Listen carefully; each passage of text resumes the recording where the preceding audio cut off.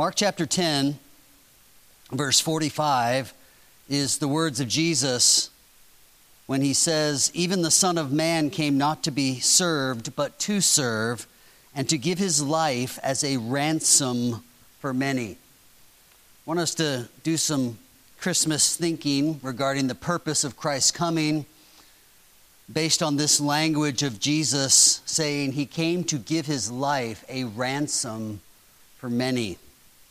So let's start with the question that I think I know the answer to, but has anyone ever paid a ransom? Maybe to a sibling or something, I don't know. That stuffed animal dangling from a bunk bed by a bathrobe belt strap or something, and all right, how about a little trivia then? Famous ransom stories. 1932, New Jersey. What was that? Yes. Son of a famous pilot, Charlie Lindbergh Jr., $50,000, which in 1932 would have been a significant amount of money. That whole incident was a fiasco and everybody was caught. 1963, Lake Tahoe, son of a famous singer. Frank Sinatra Jr. was kidnapped, and they wanted $250,000, which was readily paid. And again, botched effort, and everybody was caught.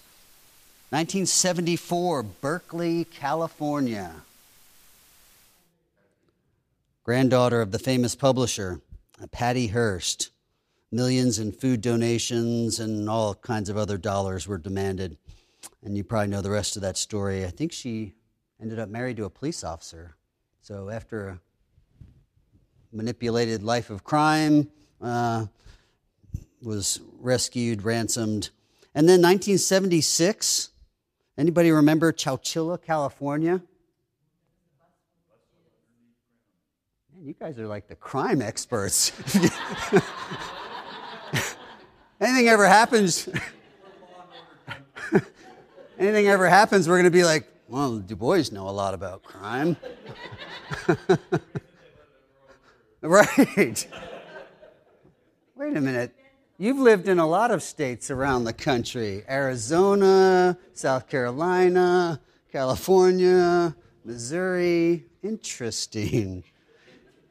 Yes, a school bus of 26 children was hijacked. They were kidnapped. They were forced to climb through a tunnel into a buried box truck underground. A fascinating story. I think there was probably a movie about that many, many years ago. Those are some of the famous ransom stories. There's a lot of famous kidnappings, but not all of them included a special focus on ransom. We've probably seen movies and TV shows, as the Du Bois mentioned, that portray ransom stories. That's somewhat helpful, and yet we do have to try to think, how does the Bible present this idea of Jesus giving his life as a ransom, and how does that fit with what we think of from history and from television regarding famous ransom stories? Let me start with just a little bit of Old Testament background from this word ransom. In the Old Testament law, there would be a price that could be paid to buy back land that was held by someone else when you were in debt. So, I want to make sure I don't knock those trays over. If you hit some hard times economically, you could basically sell your land and that would be held, and then you could buy it back when times were better. And of course, in the year of Jubilee, after those 7 periods of 7 years, in that 49th/50th year, all that land would be returned regardless of who owned it, so that it would stay in the original tribal inheritance that God had designed. Well, if land wasn't enough as payment of your debt, at times a family or family member, landowner, could sell himself, so to speak, into debt and he would work now for someone that owned not only his land, but also his ability to work. And so a lot of the Old Testament slavery, as it comes to us in the language, is more of a like indentured servitude. You signed up for this. You said, I'll work for you to pay off the debt. Well, once enough money was made by that one who had sold himself, he could buy back his freedom or his land. And that helps us understand a little bit about ransom, about redemption. Remember that even redeem isn't first a word in hymns that speaks of our salvation. It's a word about how to economically secure land or freedom that had been indebted to someone. Now, in the context of life, there was even a sacrifice that was considered a ransom. It was almost like an annual tax that was paid. In the context of a murderer, there was no ransom that could be paid for that crime, while other criminal charges, neglect, failure to take care of your ox who tends to go after people and maybe killed someone. For things like that, you could pay a high price to offset the punishment that you would have received. You could pay that ransom to escape the consequence of your action. But for a murderer, no ransom could be paid to escape death, because that essentially would be putting a price on the life of that person, and that wasn't going to happen. And so it was clear in the Old Testament law that no ransom could be paid to escape death. It's also clear in the laws regarding the cities of refuge that if you flee to one of those cities, you cannot pay a ransom to get out of jail early, so to speak. You remember when you went to one of those cities, you were protected, but you had to stay there until the death of the high priest. And it was spelled out in the law that you couldn't pay a certain sum to buy your freedom earlier than that date, which would be in the Lord's hands, of course. So there's a lot of language in the Old Testament about redeeming, about ransoming. When we get to that story of Ruth, you remember Boaz, and he was this family member in the family tree, a kinsman in the Old English language. So that kinsman could redeem land or person if that need arose. So the kinsman redeemer, that was a family member who could then pay that ransom or that redemption price. All those ideas are probably at least somewhat familiar to us, but it helps then as we move into the New Testament and we hear this dramatic statement of Jesus. He came to pay this ransom with his own life. The root of the New Testament words for ransom is a famous Greek verb, and it's famous because every Greek student learns all the endings in the Greek language that signify all the different, singular, plural, masculine, feminine, all the different ideas in the Greek language start with a root and then the ending, similar to Spanish, kind of tells you something else about how that verb is being used. And the verb you learn is luo, basically in English, L-U-O. And it means to loose. Well, when you use that word with that's the root, and you expand that verb just a little bit, and it's the idea of ransom or redeem. It means to free something, to let it go. It's loose. It's not bound, not held. So, in the English Bible, we have the word ransom or redeem in the New Testament.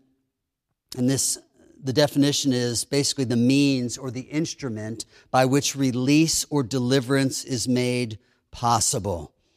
The means or instrument by which release or deliverance is made possible. Now, obviously, most of the uses in the New Testament have to do then with sinners, captives, being set free from some kind of bond, some kind of captivity. So it's speaking of a spiritual ransom paid by Christ for the deliverance of men from bondage. Again, this kind of language fills our hymn singing. It's throughout Scripture, the kingdom language and being delivered, being set free. All these ideas are familiar to us, but I want us to bring them all into the purpose of Christ being born. I want us to see Christmas as the beginning of this plan unfolding. Just like some of those famous Ransom stories, somebody gets a letter or a phone call and it sets into action all kinds of events. Massive involvement from law enforcement, local and state, and FBI, banks included, because certain currencies, and in some of these ransom notes, they wanted this many dollars in $10 bills, and this many in $20 bills, and this many in 50s. And so all these events start falling into place in order to accomplish a ransom, a rescue, a freedom story. And so it is with Christmas. We can read Luke 2, and it's that familiar Christmas story, but just remember, it's setting a stage for Christ to give his life a ransom for many. If it were just a nativity story, it would be sweet, it would be hallmarkish in the sense of rich and poor and all celebrating this, poverty-stricken woman and this odd scenario of a birth, but it would really be somewhat of legend and nostalgia, but it wouldn't have any significance unless that babe had a specific purpose. And so that unfolds in Scripture. So I want us to ask and answer this morning 4 ransom questions. All right? Question number 1 is a ransom from what? From what are we ransomed? How would you answer that question? I'll let you have a stab at answering all these questions, but the first one is a ransom from what? In our historical stories, it was from some kind of captivity, crooks. But when the Bible talks about our ransom, when Jesus talks about giving his life a ransom, what is that ransom from? What do you think? Is that...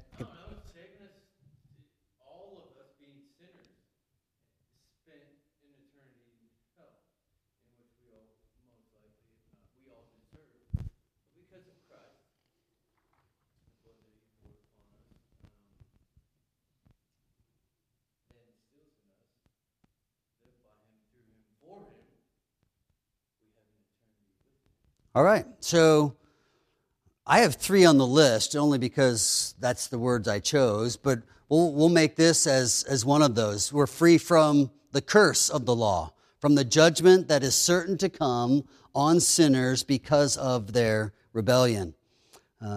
Jesus said in John 8, I say to you, everyone who practices sin is a slave to sin. Galatians 3, Christ redeemed us from the curse of the law, having become a curse for us. Galatians 5, Galatians 4, when the fullness of time had come, God sent forth his Son, made of a woman, made under the law, to redeem them that were under the law. And that redeem is our same root as the ransom. So that's a paying of a price. He was born of a woman, born under the law. He had to keep the law in order to redeem those who were under the law. He had to enter into that binding of law-keeping in order to free those who were under that law. And by doing so, we received the adoption of sons, Galatians says. So there is a freedom for us from the curse of the law, the consequence of our sin.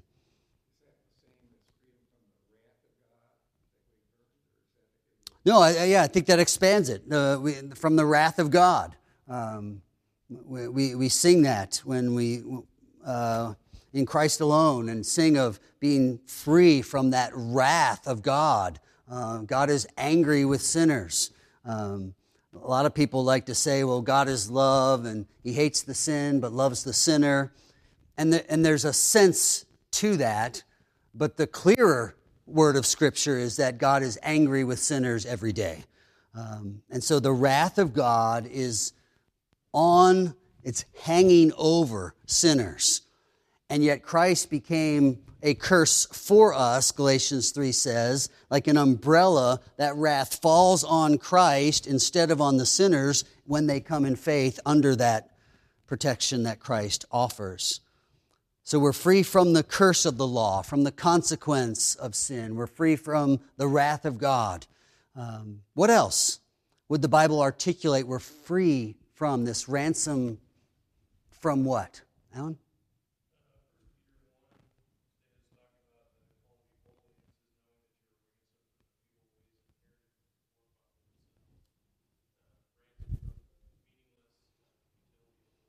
Yeah, we're going to see this in the morning message as well. This rescue involves being saved from futility, from the foolish ways that we inherited from the corruption of our fathers, Peter says. So not only saved from the curse of the law and from the consequence, the wrath of God, we would argue that this ransom involves being ransomed from sin itself, from the exercise of sin, from its power over us, that walks us down this path of wasted living, of pointless, purposeless life. We think of that woman at the well, marriage after marriage after marriage, being frustrated and just not satisfying. And Jesus addresses her empty, dissatisfied life with this specific illustration of the water that quenches thirst. That's showing us something about the purpose of Christ's coming, the purpose of Christmas. And so we're right to think of a ransom being from the curse of sin, ultimately the judgment and wrath of God, but also the futility of life now. Romans 6, thanks be to God that you who were once slaves of sin have become obedient from the heart to the standard of teaching to which you were committed. So we are not slaves any longer to sin, to its futility. Add to that the text Alan mentioned, 1 Peter chapter 1, those futile ways of sinful living. We like the end of that verse, and we'll get to that in a moment, the precious blood of Christ. But remember, that's the answer to the futility of life. That's what we're bound to. And Christ says, I came to give my life a ransom, to buy you back out of sin, out of sin's consequence. What else? We are ransomed from what? Paul?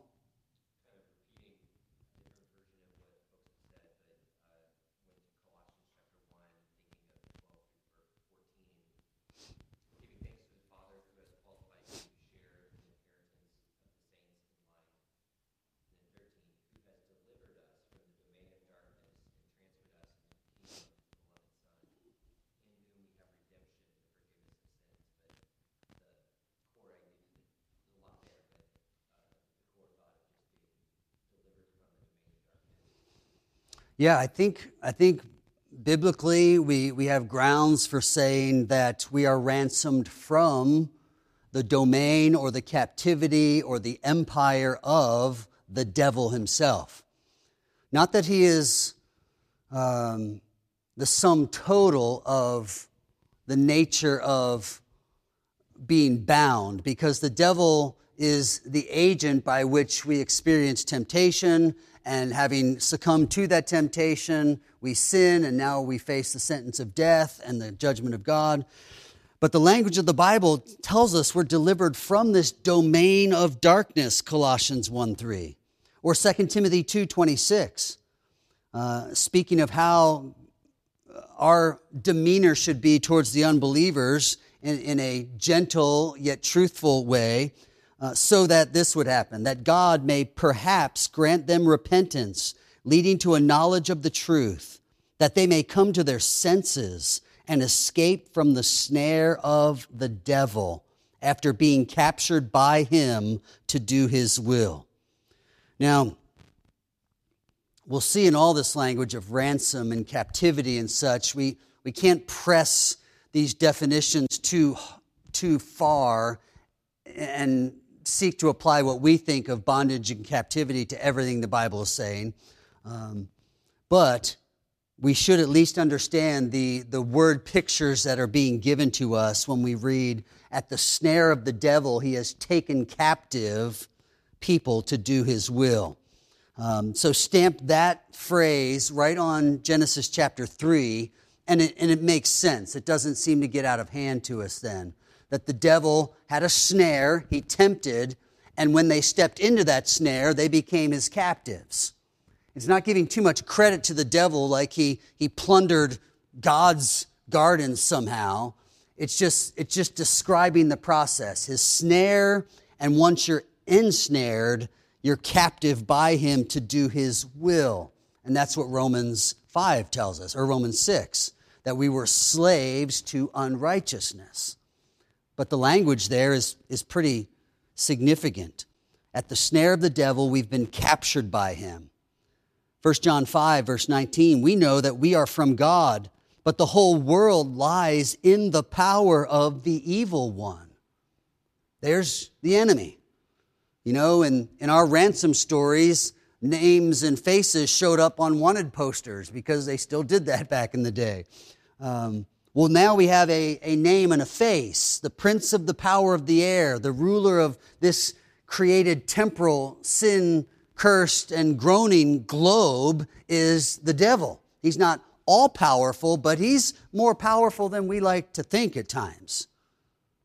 So we're captured by the devil under the power of the evil one in that domain of darkness. And we add to that Hebrews chapter 2, verse 14 and 15. Since therefore the children share in flesh and blood, he himself likewise partook of the same things. That's Christmas. Because his creation, humanity, was flesh and blood, he partook of that flesh and blood. Why? That through death he might destroy the one who has the power of death, that is, the devil, and deliver all those who through fear of death were subject to lifelong slavery. Again, that language captures for us the understanding of paying a ransom for someone held captive, someone bound in a place that they didn't really want to be. So a ransom from what? Biblically, we could say from Satan and his power, his influence, his temptation, and its consequence. A ransom from sin, and a ransom from the curse and the wrath that falls on that sin. So there's a lot there. Yeah. I got something to add to this real quick. As in the Proverbs of today, I'm pretty sure it's 17:4 through 6. This was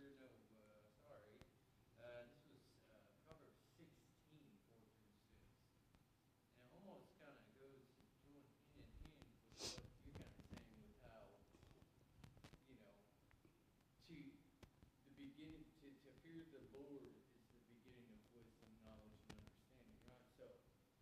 So now it says right here, Proverbs 16:4, the Lord hath made all things for himself, yea, even the wicked for the day of evil. Every one that is proud in heart is an abomination to the Lord, though hand join in hand, he shall not be unpunished. By the mercy and truth, iniquity is cursed, and by the fear of the Lord, men depart from evil. So, I mean, and this is Old Testament stuff, so realistically, obviously, the Almighty One does have some mercy on us. He does indeed. Yes, we are redeemed from iniquity, unrighteousness, the folly of sin.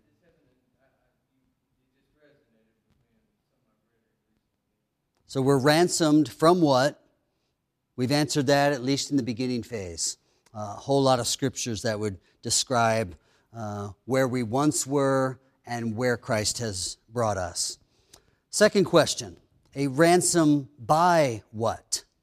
We are ransomed, but by what? In our stories, there was generally lots of cash. Money was paid to buy someone's freedom. What does the Bible tell us we are ransomed by?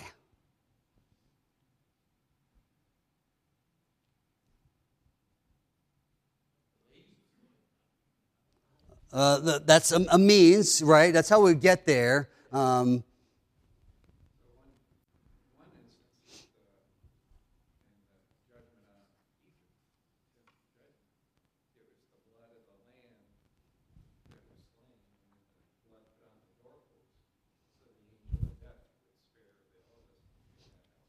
So going back to the Old Testament, 10th plague, in order to stay alive and ultimately depart, in a sense, a ransom had to be paid. You had to be covered in the blood. All right, what else? What other verses come to mind? Ephesians 1:7. In him we have redemption through his blood, the forgiveness of our trespasses according to the riches of his grace. Again, redemption is a word that we immediately categorize in church language. It's like not even in the dictionary of the world. It's almost exclusively church usage. We hear redemption, we think from sin, Jesus, his death on the cross. But remember, when you hear that familiar word and when you sing it in songs, redeemed, redemption, remember it's this drama. It's Patty Hearst kidnapped out of her apartment. It's 26 children and a whole school bus hijacked and taking over national headlines in newspapers. And it's Charles Lindbergh, famous pilot's son, disappears at night. It's the kind of stuff that people followed intensely, wanting to know what was going to happen. So when we hear, in him we have redemption through his blood, the forgiveness of sins according to the riches of his grace, there's just all these words that we're so familiar with, it just sounds like, yeah, that's kind of what happened to church people, and this is the life we live. Instead of thinking, wait a minute, there had to be a whole plan in place to redeem, to ransom, to buy back. And a cost was decided on judiciously that would work. It would satisfy the law's demands and the wrath of God, and someone would indeed be set free. So all that is in play when we hear those familiar words, in him we have redemption through his blood. In Acts 20, Paul reminded the elders, we studied that a few weeks ago, pay attention to yourselves and to all the flock in which the Holy Spirit has made you overseers, to care for the church of God, which he obtained with his own blood. Hebrews 9, Jesus entered once for all into the holy places, not by means of the blood of goats and calves, but by means of his own blood, thus securing an eternal redemption. 1 Peter 1 was mentioned earlier. We were ransomed from our futile ways, inherited from our forefathers, but not with perishable things as silver or gold, because that's always what redemption meant. How much do I have to pay? How much is the sacrifice? What is the amount?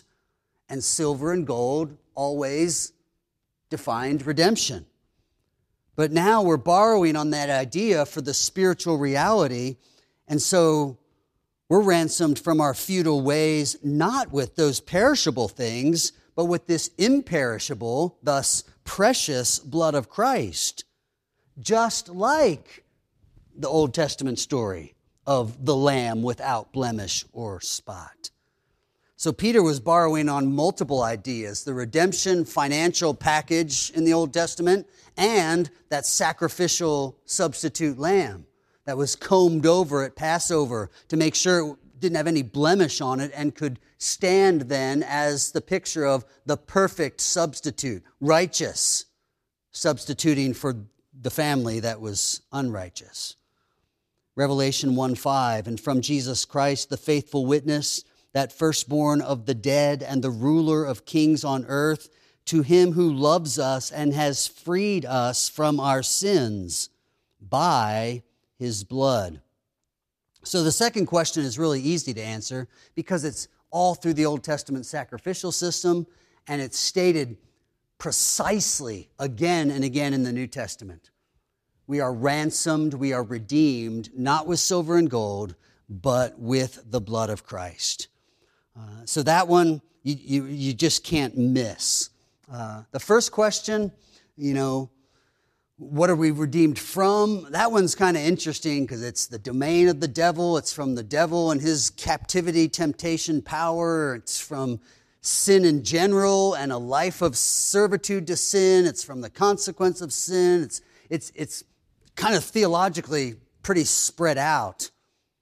But when we ask the question, by what are we ransomed or redeemed, it narrows in really specific. One person fulfilling all of the Old Testament like a giant funnel down to Jesus, and his blood, his death on the cross becomes the means of this ransom payment.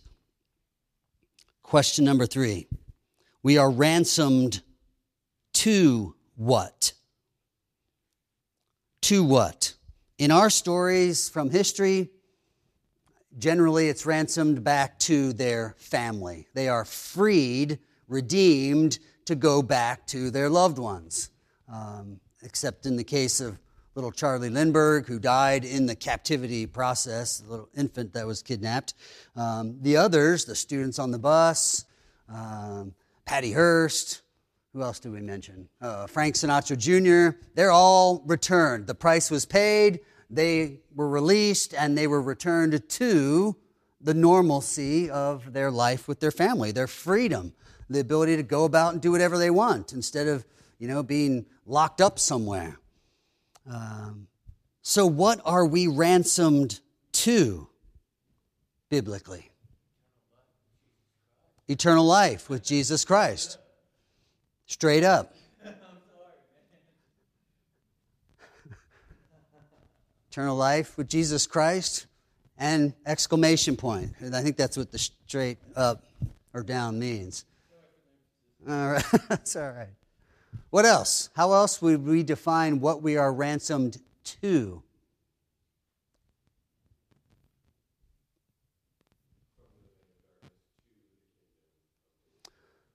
Yeah, on a lot of these, it's like read those same passages.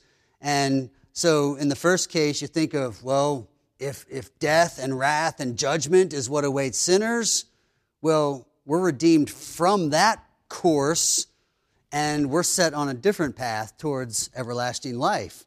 We're still in this life, still on a path, but it's leading to a different place. From the domain of darkness to the kingdom of his marvelous light. We're in a different domain now. What else?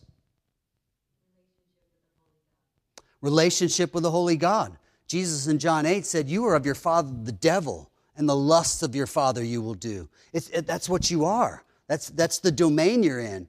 But having been transferred now, and that one text reminded us that the redemption was paid so that we could receive the adoption of sons. Now you're not the son of the devil, you're the son of God. And there's a different relationship there. What else?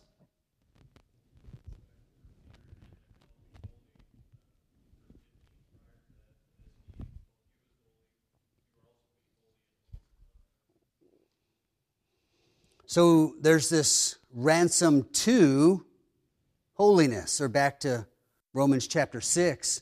When we studied there, we saw that you were slaves to unrighteousness. Now you are slaves to righteousness. 2 Corinthians 5. For the love of Christ controls us, because we have concluded this, that one has died for all, therefore all have died. And he died for all, that those who live might no longer live for themselves, but for him who for their sake died and was raised. So we don't have the ransom redeem language, but we have the description. For their sake he died. He paid the price. Why? So that they would live no longer for themselves. That's that empty, futile living. But now they would live for him who died for them. Titus 2, speaking of Jesus, who gave himself for us to redeem us from all lawlessness and to purify for himself a people for his own possession who are zealous for good works. There's always this movement. It's from that captivity, unrighteousness, unholiness, self-indulgence, to righteousness, holiness, rather than self-indulgence, God-indulgence, or we would say God-glorifying. I'll live for him who died for me rather than live for myself. So this ransom idea has this movement to it. It has this transfer. Imagine then being one of those rescuers who are told where this box truck is buried in the ground, 3 feet below the surface, where they can rescue 26 kids. Imagine parents rushing to the scene and frantically watching as that's being unearthed and wondering if they're still alive, and then celebrating that. Well, those kids then climbed out and raced to mom and dad and were trucked home, and families all over would have celebrated the rescue, the redemption, the ransom of their child. Well, that's what's happening here. There's a ransom to something. It's not just from. We know where we came from, but it's this celebration of what I'm ransomed for. I have a purpose. I'm moving towards something. It's away from captivity, from darkness, from lawlessness, from the futile ways of the past, to righteousness, holiness, living for the one who died for me. We are ransomed to something. We are a people of his own possession who should be zealous for good works. Well, that helps us even shape a little bit of our thinking of this last week or two of Christmas season, to be mindful that, man, this isn't all about just what we get, or even just in the giving of, in the nicety, we want our kids happy so we give. But no, the true nature of being zealous to manifest this attitude and the lifestyle of Christ himself. Zealous for good works. That's why we're here. We've been redeemed from lawlessness as his possession to be zealous for good works. So I think that echoes Ephesians 2. After being told we're saved by grace through faith, nothing of ourselves, it's a gift of God. We're told we are his workmanship, created in Christ Jesus to good works. It's like this switch that is flipped at our conversion. Before faith in Christ, there is nothing of good works that amounts to anything. It's actually condemning, because even our good works are done in self-righteousness. It's rebellion against God's plan to say, no, the only way to be righteous is faith in Christ. So all of our good is counted as filthy rags. It doesn't work. But as soon as we trust in Christ and receive his righteousness, we're now both equipped and commissioned to be all about good works. We're created as tools to actually work well. We are his workmanship, designed for good works. And men should see those good works and glorify the God who so changed us that we don't live for self anymore, but we live for the one who died for us. So we are ransomed to something. The next time you sing or read of redeem or redemption, remember, it was from something, yes. But don't just remember the horrible kidnap scenario and being entrapped or kept, locked up somewhere. Remember the freedom and that direction of running home to freedom, to life, to joy, which Jesus describes as a life of holiness. And there's one final question. We've talked about being ransomed by what, to what, from what, and now I want us to ask this kind of tough question. We are ransomed. So there was a ransom paid to whom? All right, because that's an obvious question that comes up when you talk ransom. Well, you got to pay this ransom to some mysterious unnamed bad guy, right? I remember reading of the Frank Sinatra Jr. kidnapping case, and the police were supposed to drop this bag between a couple buses somewhere, some really lousy plan. It really fell apart pretty quick. But it was paid to someone. You might not know who. You know, we're used to the TV and the movies and some crazy note, with letters cut out, and you don't know who it is. So what are we to think when we hear the language of Jesus came to give his life a ransom for many, when there's an obvious question that we don't often answer, and the question is, to whom is the ransom paid? What do you think? In our stories, it's to the kidnapper, but we're trying to answer this biblically, to a holy God. Anyone else? Surely somebody wants to say, like, we had to pay that ransom to the evil kidnapper, right? To the devil? Well, we do have to answer with kind of a measure of caution. If there's anywhere where we cannot press our ideas of paying a ransom too far, it's in answering this question: to whom was it paid? I think we're right to say in no way was a ransom paid to Satan. All right? Even though in the unfolding of Satan taking people captive and him being the prince of the power of the air, and this is his domain, and Jesus came to defeat the work of the devil and taking us captive, it kind of sets up the story in our minds as, all right, we were kidnapped by Satan. Jesus came to pay a ransom, so he paid Satan, and now we're free. But that's not how the Bible unfolds the story. While it does use the language of paying a ransom, it stops the story there, and it never says it was paid to the devil. And there would be some problems with saying so. That would give some kind of indication that Satan has then the right. By his power and by his wit, he has now secured something valuable and is leveraging God with his prized, kidnapped possession. But Satan doesn't have any right or power over us. He's not the creator or owner.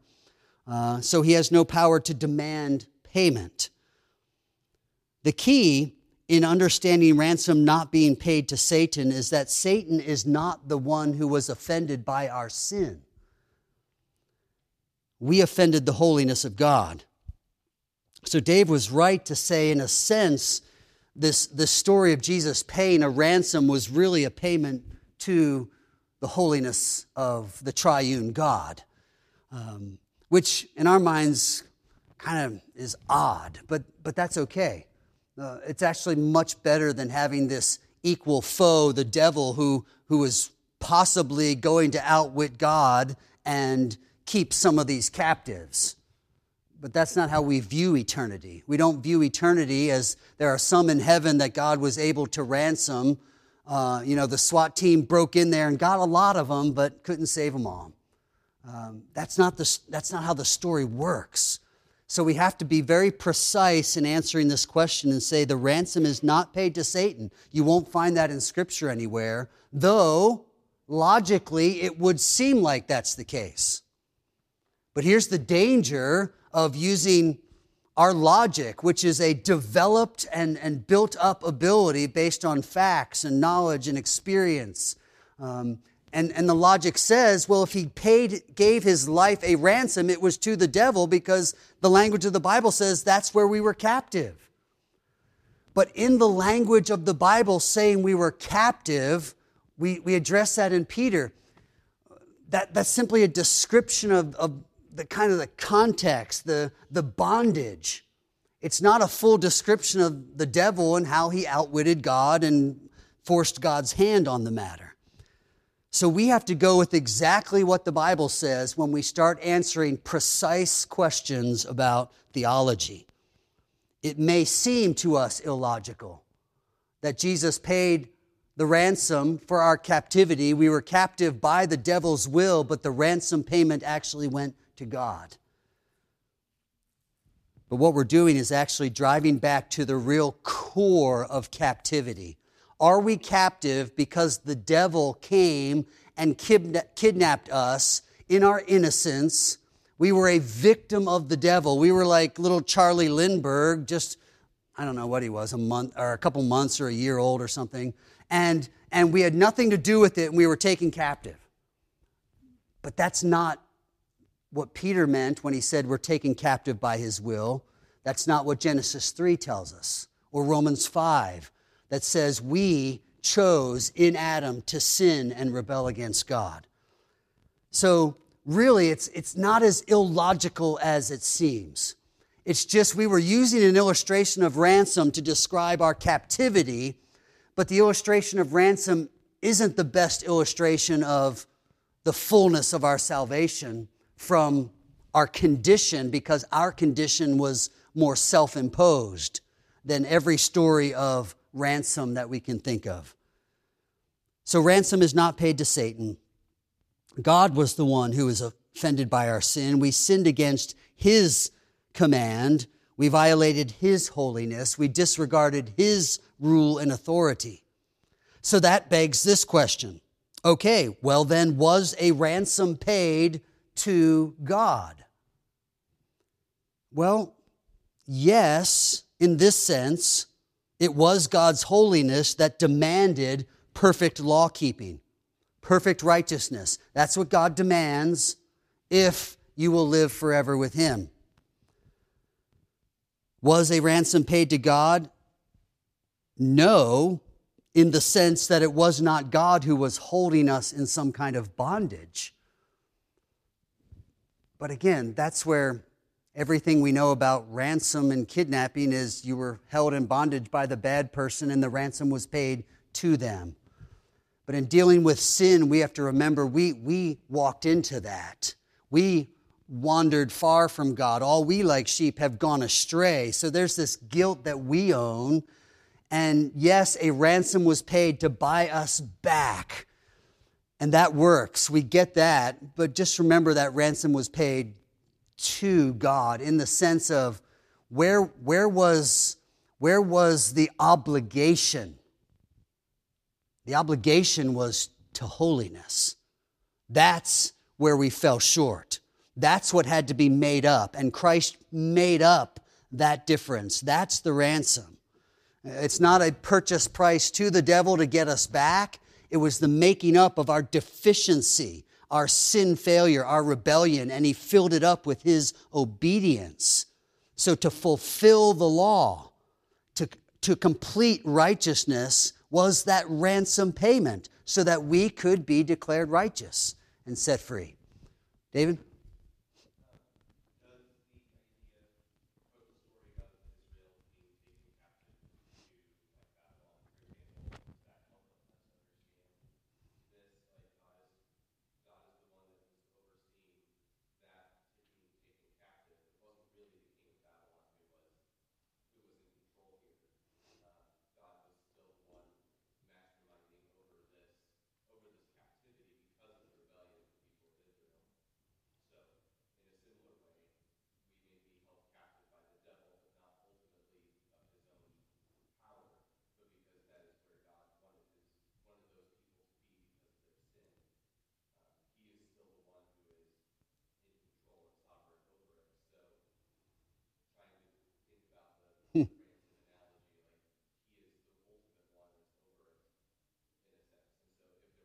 Yeah.